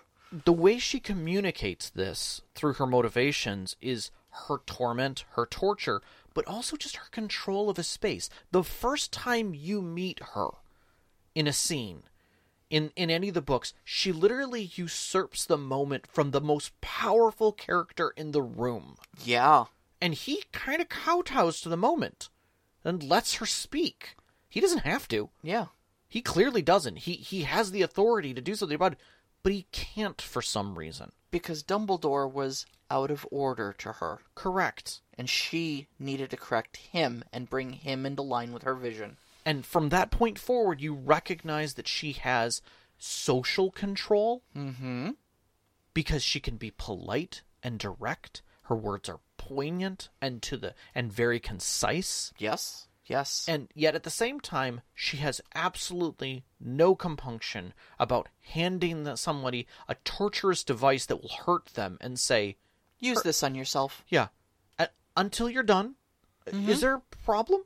Are you done yet? Have you learned yet? Right. Are you compliant with my vision Exactly. of order? And all of that it should churn your stomach. Yep. And that is quintessentially Oh, yeah. the closest you can really get to like almost monster, because she's not. She is in control. She knows why she's there. She knows what she's doing. She has lines that she won't cross, but most of those lines sit well within her order. Mm-hmm. And it's a beauty to behold, Yeah. honestly. It Yeah. really, really is. And again, the highest marks on the actor. Highest marks, Absolutely. without a doubt. Absolutely. Still, to this day, I cannot watch one of those movies and not see her walk into a room and not smile. Like, other movies she's in, I smile because I know the acting chops that are about to come out on the screen. Oh, yeah, okay. I okay, love okay. that. Yeah. I love it. I'm like, hey, that's Dolores again. Hey, I like Yay. that. I like that. So, one of your favorites. One of my absolute favorites, Jafar from Les Miserables. Yes. Absolutely brilliant. This is how you turn a lawful neutral into a villain. Mm-hmm. So very much along the lines of Dolores Umbridge. This is a man who believes strongly in order, but a lot of his conviction comes from divine right, basically. He believes very strongly in law, and he believes that the law is an extension of God's will. Mm-hmm. Okay, so all of his belief as a lawman comes from the idea that basically criminals have fallen from God's grace, Like Lucifer. and Yeah. he is an agent of God's will in hunting down these criminals. And once they've fallen, they have fallen. And they have fallen, exactly. For those who don't know the story, basically, the story is of a character named Jean Valjean, who, before the story begins, was a starving man in France, stole a loaf of bread, and was incarcerated for it in a labor camp. That Javert actually oversaw. Right, and that's how he comes to know Javert. I'm not sure if Javert was the one who brought him in the first place, but one way or another, that's where our story begins. Is he's getting paroled from the labor camp. Yep. And Javert basically continues to pursue him after this, because Javert is firmly of the belief that once you're a criminal, you're always a criminal. That simply cannot change. There are two types of people in this world: law-abiding citizens who sit within God's grace, and criminals who lurk in the darkness and have nothing but evil in their heart. And once you've transgressed upon the law, regardless of if that's a starving man stealing a loaf of bread, you are firmly in the second camp. Yep, exactly. And you are destined for nothing but more evil. Yep. And so he pursues him. And so the whole time within that motivational space, he believes he is the good guy doing the right thing. Because he is doing it within the law, under the eyes of God. Yeah. He's there. So there's nothing to waver his belief set. But he does have boundaries. He does have guidelines that he's following. And that's where things start breaking down for him. Yeah. But he constantly communicates those without getting more into the story and what happens. Sure. He constantly communicates it from the moment that you meet him in the story. He doesn't even let Jean Valjean have a name. He calls him 24601 through pretty much the entirety of it. Because he's nothing but a criminal given a number. Yes. He is no longer human. Exactly. And he does refer to him as Valjean. There's a handful of times, but usually when he wants to put a stinger on it, Yeah. he calls him 24601 to remind him Yeah. that he is nothing but a criminal. Almost to remind himself Yeah. at times as well. If you know more about the story, again, not going to give spoilers and get far into this, but I think he does that almost as a reminder to himself closer to the end. Yeah, yeah. And so again, it's that re-embodiment, and also, and I'll tie this in with Dolores a little bit, and that is that order and godliness are things that sit above them. It is an ethereal, ephemeral thing that they can reach down and affirm to themselves, but no one else has an understanding of. Right, and it's also because it is a higher power to them. Or order in the sense of Dolores Umbridge, but tied in with God as with Javert, it becomes a irreproachable weapon that they can wield. Yeah. Of like, look, I don't, this isn't me. Yeah. This is order that's hitting you. This is the laws. These are the rules. These are the laws. Like you did this to yourself by stepping out of line. Like I don't want to do this, but you kind of brought it on yourself because you stepped out of these rules. Out of order. Yeah. Javert meets his end because he's proven wrong, essentially. He believes Valjean to be this lawless criminal who, if you'll steal a loaf of bread, clearly you'll murder a man in cold blood. Yeah. Like, because that's what criminals are. They all go in the same bin to him. Yep. And when Valjean doesn't murder him in cold blood when he has the chance to, he has him at his mercy. He has a knife at him. And Valjean basically tells him, look, I'm not the man you think I am. I'm not going to just murder you in cold blood. Here, take the knife. Like, I don't care. And walks off. He's like, I gotta get Marius to the hospital. He's been wounded. Can you just chill for a second? And he leaves. And that was a paradigm-breaking moment for Javert, because he cannot conceive of a world. He is so broken and so deep in his own BS that he cannot conceive of a world in which Valjean does not kill him in cold blood. That must mean he was redeemable. And this doesn't that compute. Can't be. That means God is fallible. Yeah. And he doesn't want to live in that world, you know? Yeah. So two very powerful characters, very similar, very powerful. Yeah. I think a juxtaposition to that is Silco from Arcane. And that is Silco started out as a hero, as a person of the people, and remained that. He's a folk hero, yeah. I mean, realistically, regardless of how broken his past was, he never stopped loving his people. He wanted the underground to come up to the surface and have the light that they deserved. Silco is the poster boy for ruthlessness in my in my book. Yeah. A lot of what he does is not out of malice or cruelty or anything like that. It is quite simply, my goal is to elevate the Undercity and raise my people up to the light and make sure that they are never oppressed again by the people in the upper city. And I'm going to do that at any cost. Yeah. And that's it's a simple thought pattern, and it's honestly a beautiful one. Yeah. Because it makes it very clear that he is doing everything he can to be heroic for his people, but he had stepped over the line so many times that he realized, I'm the one who has to do this for them. Yeah. I have to cross these lines to make sure that we can get to our end goal, because every time that I haven't, every time that I've done it the right way, their way, it doesn't work out. So now I'm going to play the backside of their way. I'm going to find their corruption. I'm going to play that game. I'm going to work all of the angles that they work to make their magical world work, and then I'm going to turn it against them. Yep. And we are going to win by strength. Yep.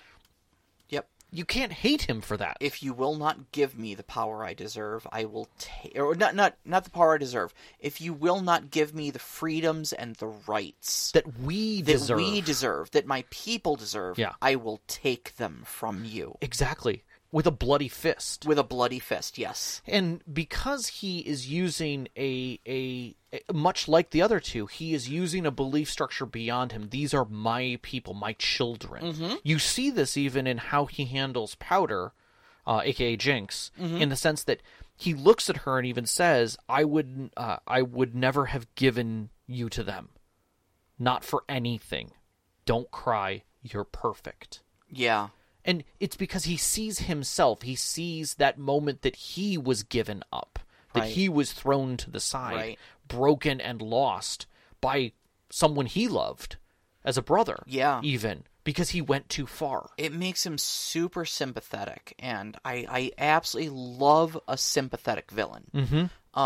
I love when the heroes look not with anger or aggression, but rather pity upon the villain and go, oh man, you could have done so much good, but you crossed so many lines to get here, man. Even in his end, he recognizes what's about to happen, that he isn't a monster in the room there. Yeah. Jinx is. Yeah. Without a doubt, she is off the deep end.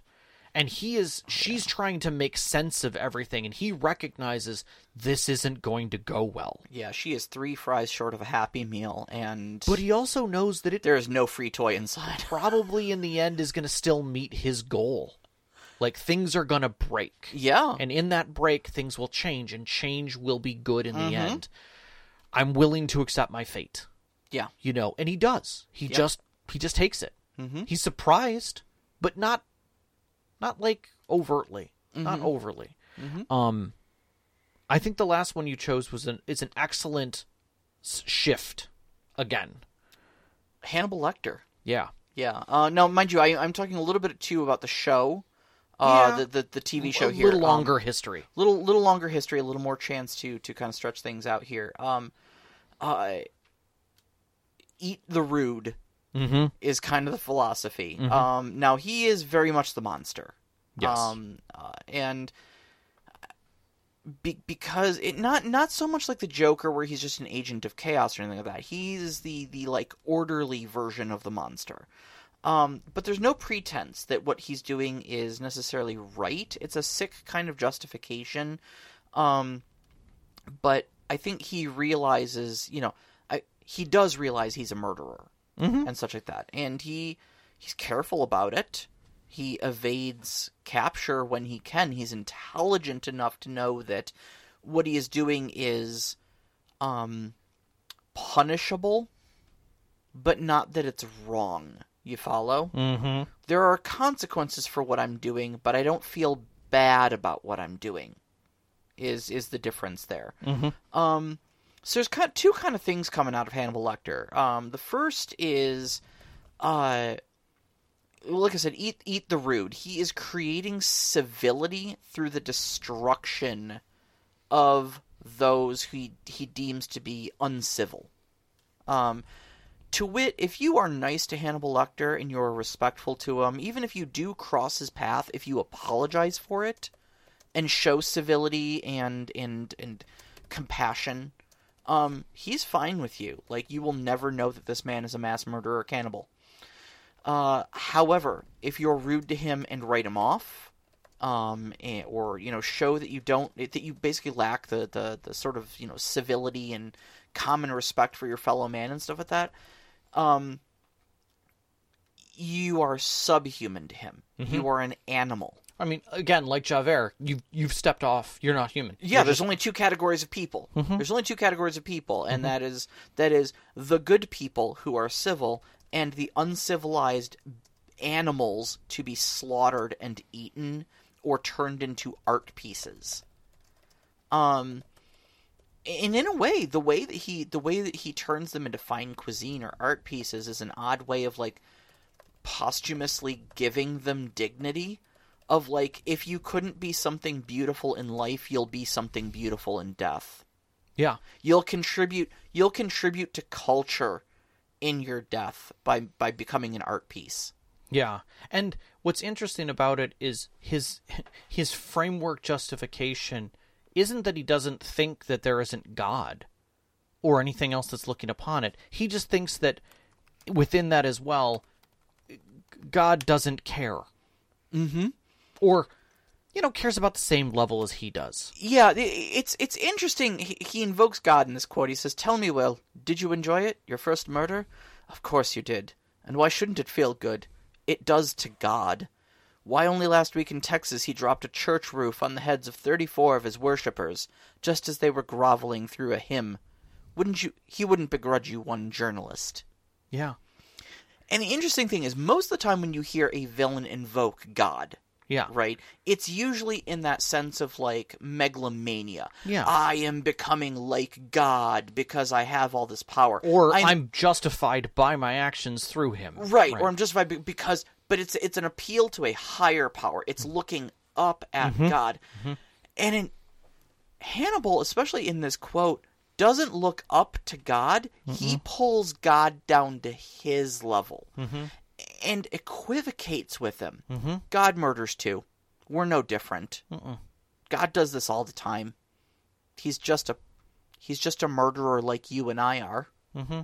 What's one more? Yeah, exactly. He is nothing special. Yeah.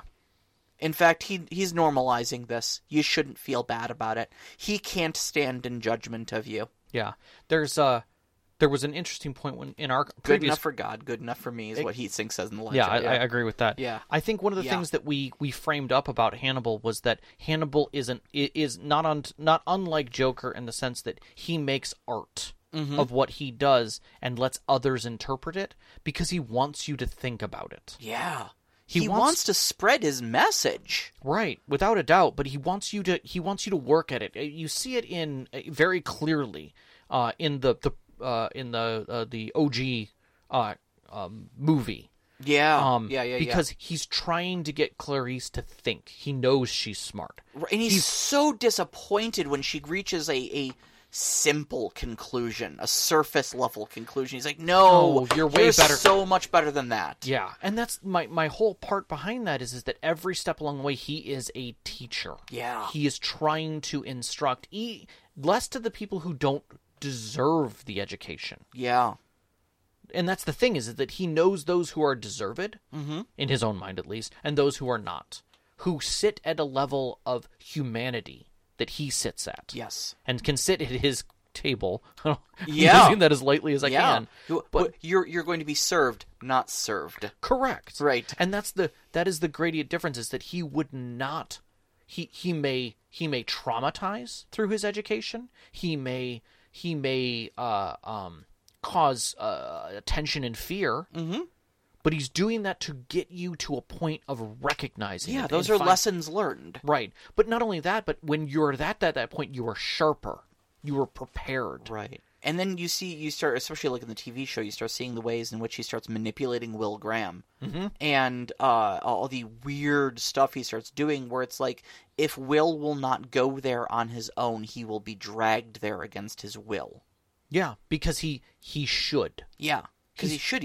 I see the potential in him. But if he won't make the choices himself, I'll make them for him because he deserves them. Right, because he is better than a decent human being. Yes.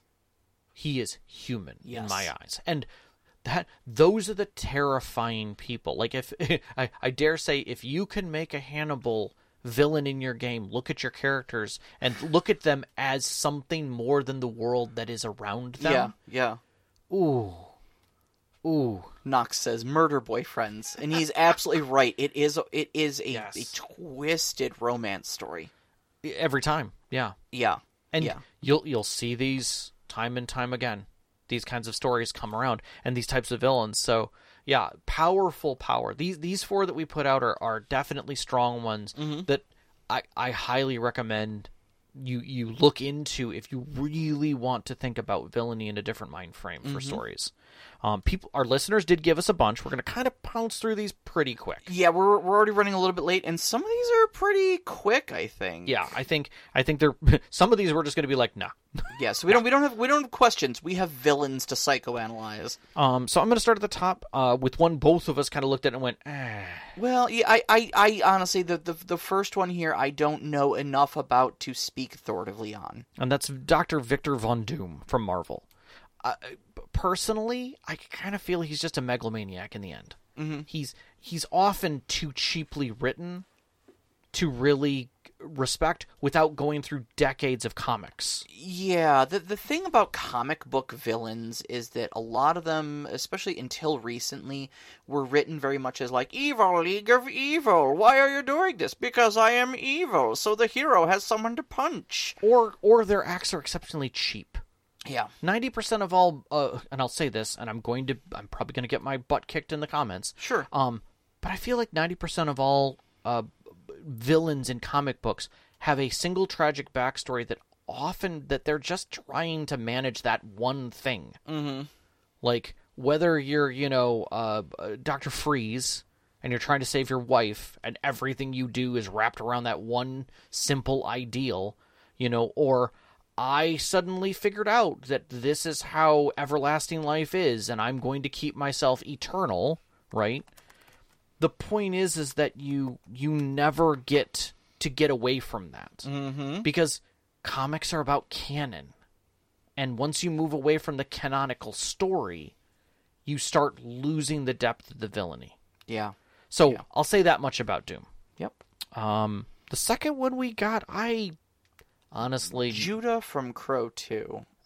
Looking back, I barely remembered that movie until we had to go look it up. Yeah, we read the wiki page for him to try to refresh our memory, and we were like, oh, that's why we don't remember him. And that was because he only ever got a backstory in the novelization. Mm-hmm. In the movie, he was just a drug dealer who had a thing for the occult. And being an immortal. And kind of and wanted to be immortal, and saw the protagonist become, the Crow, and saw that he was also immortal, and that the Crow is what was making him immortal, so he wanted to steal the Crow and become immortal himself. Yeah. Relatively simple, Relatively honestly. simple, yeah.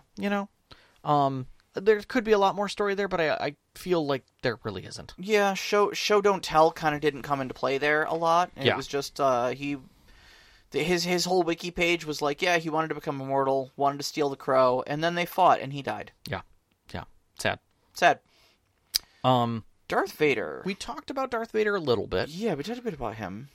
I will say he's a well-written villain because it is if you go through the entire arc, I have to say that he started very much on the path of a misdirected hero who then lost. No different than Kung Fu Panda 1 and 2. Mm-hmm. Like, he fits right in that framework. The difference is at the end, he wasn't sure where he needed to be. Now, there's a lot of pieces and parts in there, but effectively that's it. He was wronged at the wrong point in his life by someone who thought they were doing the right thing. Mm-hmm. A powerful force who had a direction in their mind that this is how things needed to be, and he was going to cause a problem, so we're going to protect everyone at the cost of this. Oops. We caused it. Right? So that's where I kind of feel that Darth Vader fits into. And I know that's a very grand simplification of a very grandiose character, but I kind of feel that's where his arc is. And I'm not saying that makes him any less of a good villain. Mm-hmm. But I will say that it's a very straightforward line. Yeah. So. Yeah, my big thing is, and we talked about this earlier, is because I really like that he does resign himself to being the monster. Mm-hmm. And in the end is one of the few monster characters you do see able to be redeemed. Yep, I agree. I absolutely believed his redemption arc. Yeah. And I loved it. Yeah, and I still feel that he fell into the monster category of trying to be a monster by being that intimidating force of chaotic motion. Mm-hmm. Like, when he walked into a room, you didn't know if he was going to choke somebody, throw someone, stab somebody, but something was going to happen in that room. Yeah, it was like hubris. It was strength and control. Mm-hmm. It was, like, I just need to control every single situation, and I have the magical powers to just be able to choke people with my brain. So I'm gonna do that, and no one's ever gonna question me. Yeah, and that's just gonna keep order around here. So cool. Yep, and it defined the Sith from that point forward. Yep. So. Yep. Joker. We talked about the Joker quite a bit. Yeah. Yeah. Madame Solomon from Howl's Moving Castle. It's been so long since I've seen Howl that I don't remember. I think she is the epitome of a lawful evil character who is just doing a job. This is a story where the like you say, the villain is literally just going to have tea until something happens. They're doing their job. That's all they're doing. They're a villain because it's by design that's what there are. Mm-hmm. Until the hero shows up and they're like, God, you shit in my Wheaties. Okay, get out, please. Okay, fine. I'm going to now have to deal with you. Alternate title for that movie was Howl the Disaster Bisexual, but they couldn't get that one past Miyazaki. That's fair.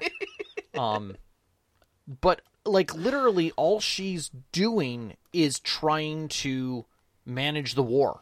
Like, this is how I need to handle things, right? This is my world.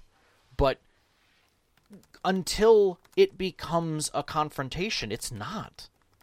And that's, I think, the beauty of that type of villain is that they're just there to be the obstacle. Mm-hmm. To create the obstacles for the hero right up until the end. Yeah, okay, that's fair. And realistically, didn't stop being the villain at the end. Mm-hmm.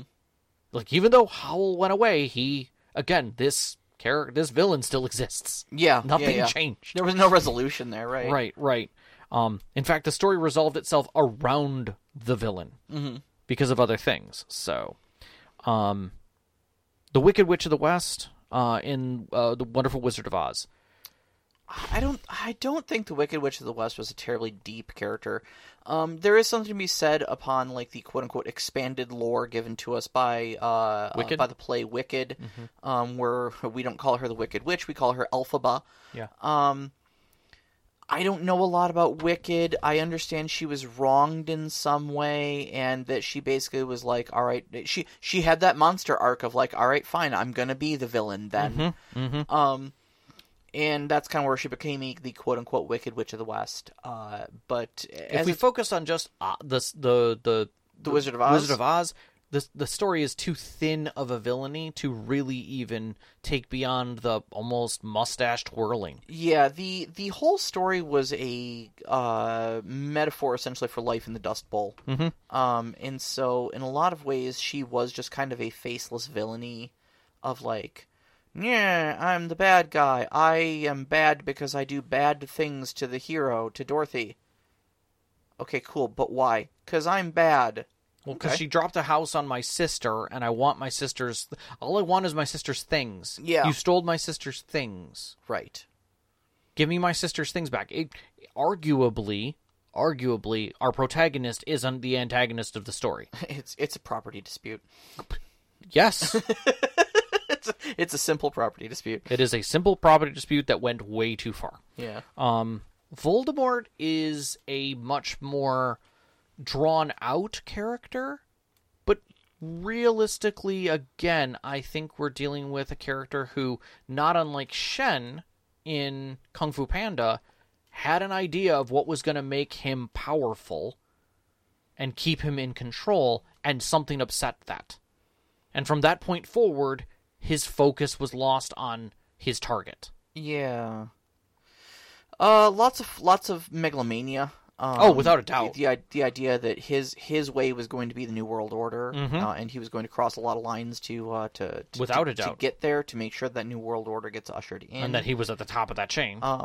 Yeah, and then when he was vanquished and then summarily started coming back because of the powers that he had set in place,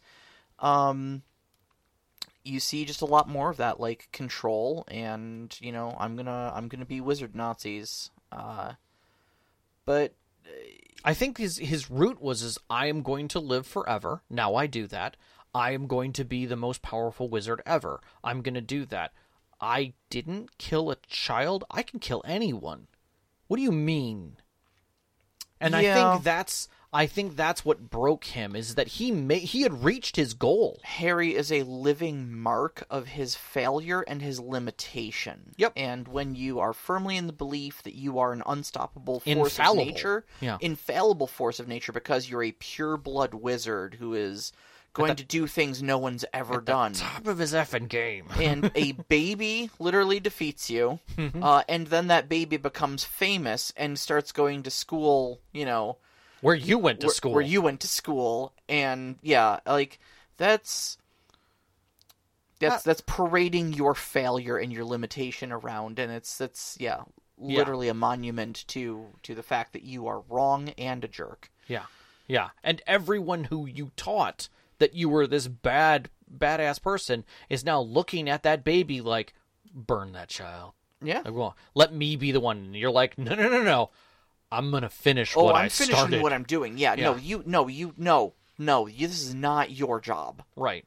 Holy crap! Because if somebody else does it, then I will never have the chance to correct my one mistake. Correct. One mistake I have ever made. Right. And again, Also, Yeah. like Azula, Yeah. you don't know what's going to happen when he walks in the room. You have a belief that he's going to treat purebloods with a bit more respect. But he's still going to just snap his neck. Yeah. Like, at a moment's notice. Yep. Anything else in that room is fair game to summarily be destroyed. Yep.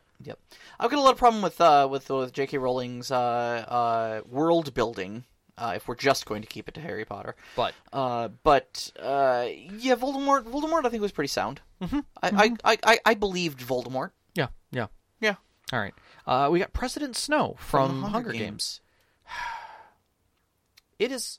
President Snow is a living embodiment of the status quo. Okay. I think that's a great way of saying it. No, I did not read the books. I read some of them. I saw all but the very last movie through a while ago, several years ago. So, pardon the fact that my Hunger Games knowledge is neither deep nor recent. But I always just kind of saw Snow as just the face of the status quo, in the same way the Borg Queen is the face of the collective. Okay. You need a person to get mad at, because you can't be mad at a system and do something about it. A set of ideals or a construct that is Yeah. larger. The audience can't get mad at a set of ideals. They can get mad at a person, though. Yeah. You I can think- punch a person. You can't punch a system of government. Yeah, and the thing about him is in that embodiment, he was also beloved in his position by those he had raised alongside of him. You know, he had a following, if you will, that weren't under him in a totalitarian way. They were there because, you know, rising tides raise all ships, right? And so in that, they're all like, yeah, this is the right thing to do, kind of a thing. So in that regard, I would say that he sits in that special place where you don't need to have tension when he's in the space, but he still sits in the I'm comfortable in whatever room I'm in. Mm-hmm. It doesn't matter. Yeah. I honestly don't matter. The status quo will remain long after I'm dead. Yeah. Because there's just going to be another person just like me. And you see that at the very end of the story. He's like, I'm going to be burned at the stake. And I'm perfectly okay with that. Because the lady back there who's bringing about the rebellion and building the new world is me again. Mm-hmm. Have a nice day, everyone. I'm just the previous administrational face. Yeah, and in that proves him right. It justifies him. If he is inevitable, right? If the next person to replace him is just like him, that means he is inevitable. Yeah. Yeah. That means he's in the right place, because all roads will lead to him. Even if it's not him. Yeah. It's just him again, you know? And I think his final smile at the end of all the stories where Katniss shoots her, knowing full and well that he's going to get wrecked next. Mm-hmm. His smile at that, even though he's about to get wrecked, is him recognizing that's like, oh, I guess the circle is broken. You did do the thing you were saying you wanted to do. Mm-hmm. Huh. Go figure. Oh, crap. You know, but I think he kind of saw her for who she was. Yeah. And he could kind of respect it. Yeah. So, yeah. Again, like, even she knew shooting him wouldn't solve the problem, but he was dead long before her arrow was released. Yeah. So, Last one here is Dr. Octopus from Spider-Man 2. he falls under the standard The superhero evil. comic book villain. Yeah. He's I'm evil because Generically focused. I do science. But no, you can't do that science. I will do the science anyways. You don't understand the science. I can control it. Honestly, he falls under the I'm trying to master my problem. Yeah. Yeah. Which is to say that's pretty much every comic book villain overall. Like, oh, my wife is going to die. I can master this problem. Mm-hmm. Or I have an evil symbiont. I can master this problem. We can master this problem, Eddie. We are Venom. Dude, that version of Venom to my this day, God, so I good. cannot get over. It was such a break from what I thought Venom was. Let me eat them, Eddie. I love Venom more and more every time I So hear good. every single scene from that. I'm not even going to get into Venom as a villain. I'm not doing that. Oh, no. Because it's there. It's a there. hero. He's a hero to me. He's always a hero in my yeah. heart. So, Carnage is a villain. Yeah, again, Knox said Doc Ock was more interesting when he took over Peter's body and lived as Spider-Man for a while. I'm just gonna flat out say this: that's comics. Yeah. That doesn't that. I didn't even know that happened. Yep. Because in the grand scheme of comics, that's a series. Didn't know it happened. Also, I believe it. Yeah. Of course it happened. Of course it did. Of course they body swapped. Because it. Why wouldn't they? What's the reason that makes any sense in the canonical value of who is Doc Ock? And that is my whole problem with comics in general is just a bunch of throwing spaghetti at the wall to see who buys it. Yeah. And if it starts selling, you continue with that storyline. And then if it doesn't, you drop it. Shift a storyline over. Yep. Or completely rewrite the character or do something weird with it. And again, nothing wrong with that. And nothing has consequences because we have to keep people coming back for the characters. So even killing a character doesn't mean anything. It's just yes. Yeah. Kill your darlings. So, all right. Next week topic. We have been doing some 202 workshops where we step away from something that we had done as a 101 or as a story and kind of take it to ourselves to say, okay, this is legitimately how you do the thing because we have to. And there's comedy in this because we do run into this a little too often, and that is not everyone being at the table. Now, inevitably, you will run into this problem where you're trying to get people to show up and something happens where someone is not going to be there at the last minute. Scheduling is the last boss of every TTRPG. 100%. No matter what storytelling you're doing, that is going to be your problem. Yep. So next week, Sarah and I are going to literally challenge each other with how to handle situations. We're going to set something in motion, and then we're going to talk through it. We're going to workshop how to workshop those problems. What do you do when people don't show up at your table? So, that being said... All right, you can find us on Twitter at @ST_Conclave, on Instagram at @ST_Conclave. Listen to us live every Wednesday night at 7 p.m. Eastern Time on mixlr.com/storyteller-conclave. And join us up on our Discord. We'd love to hear from you there.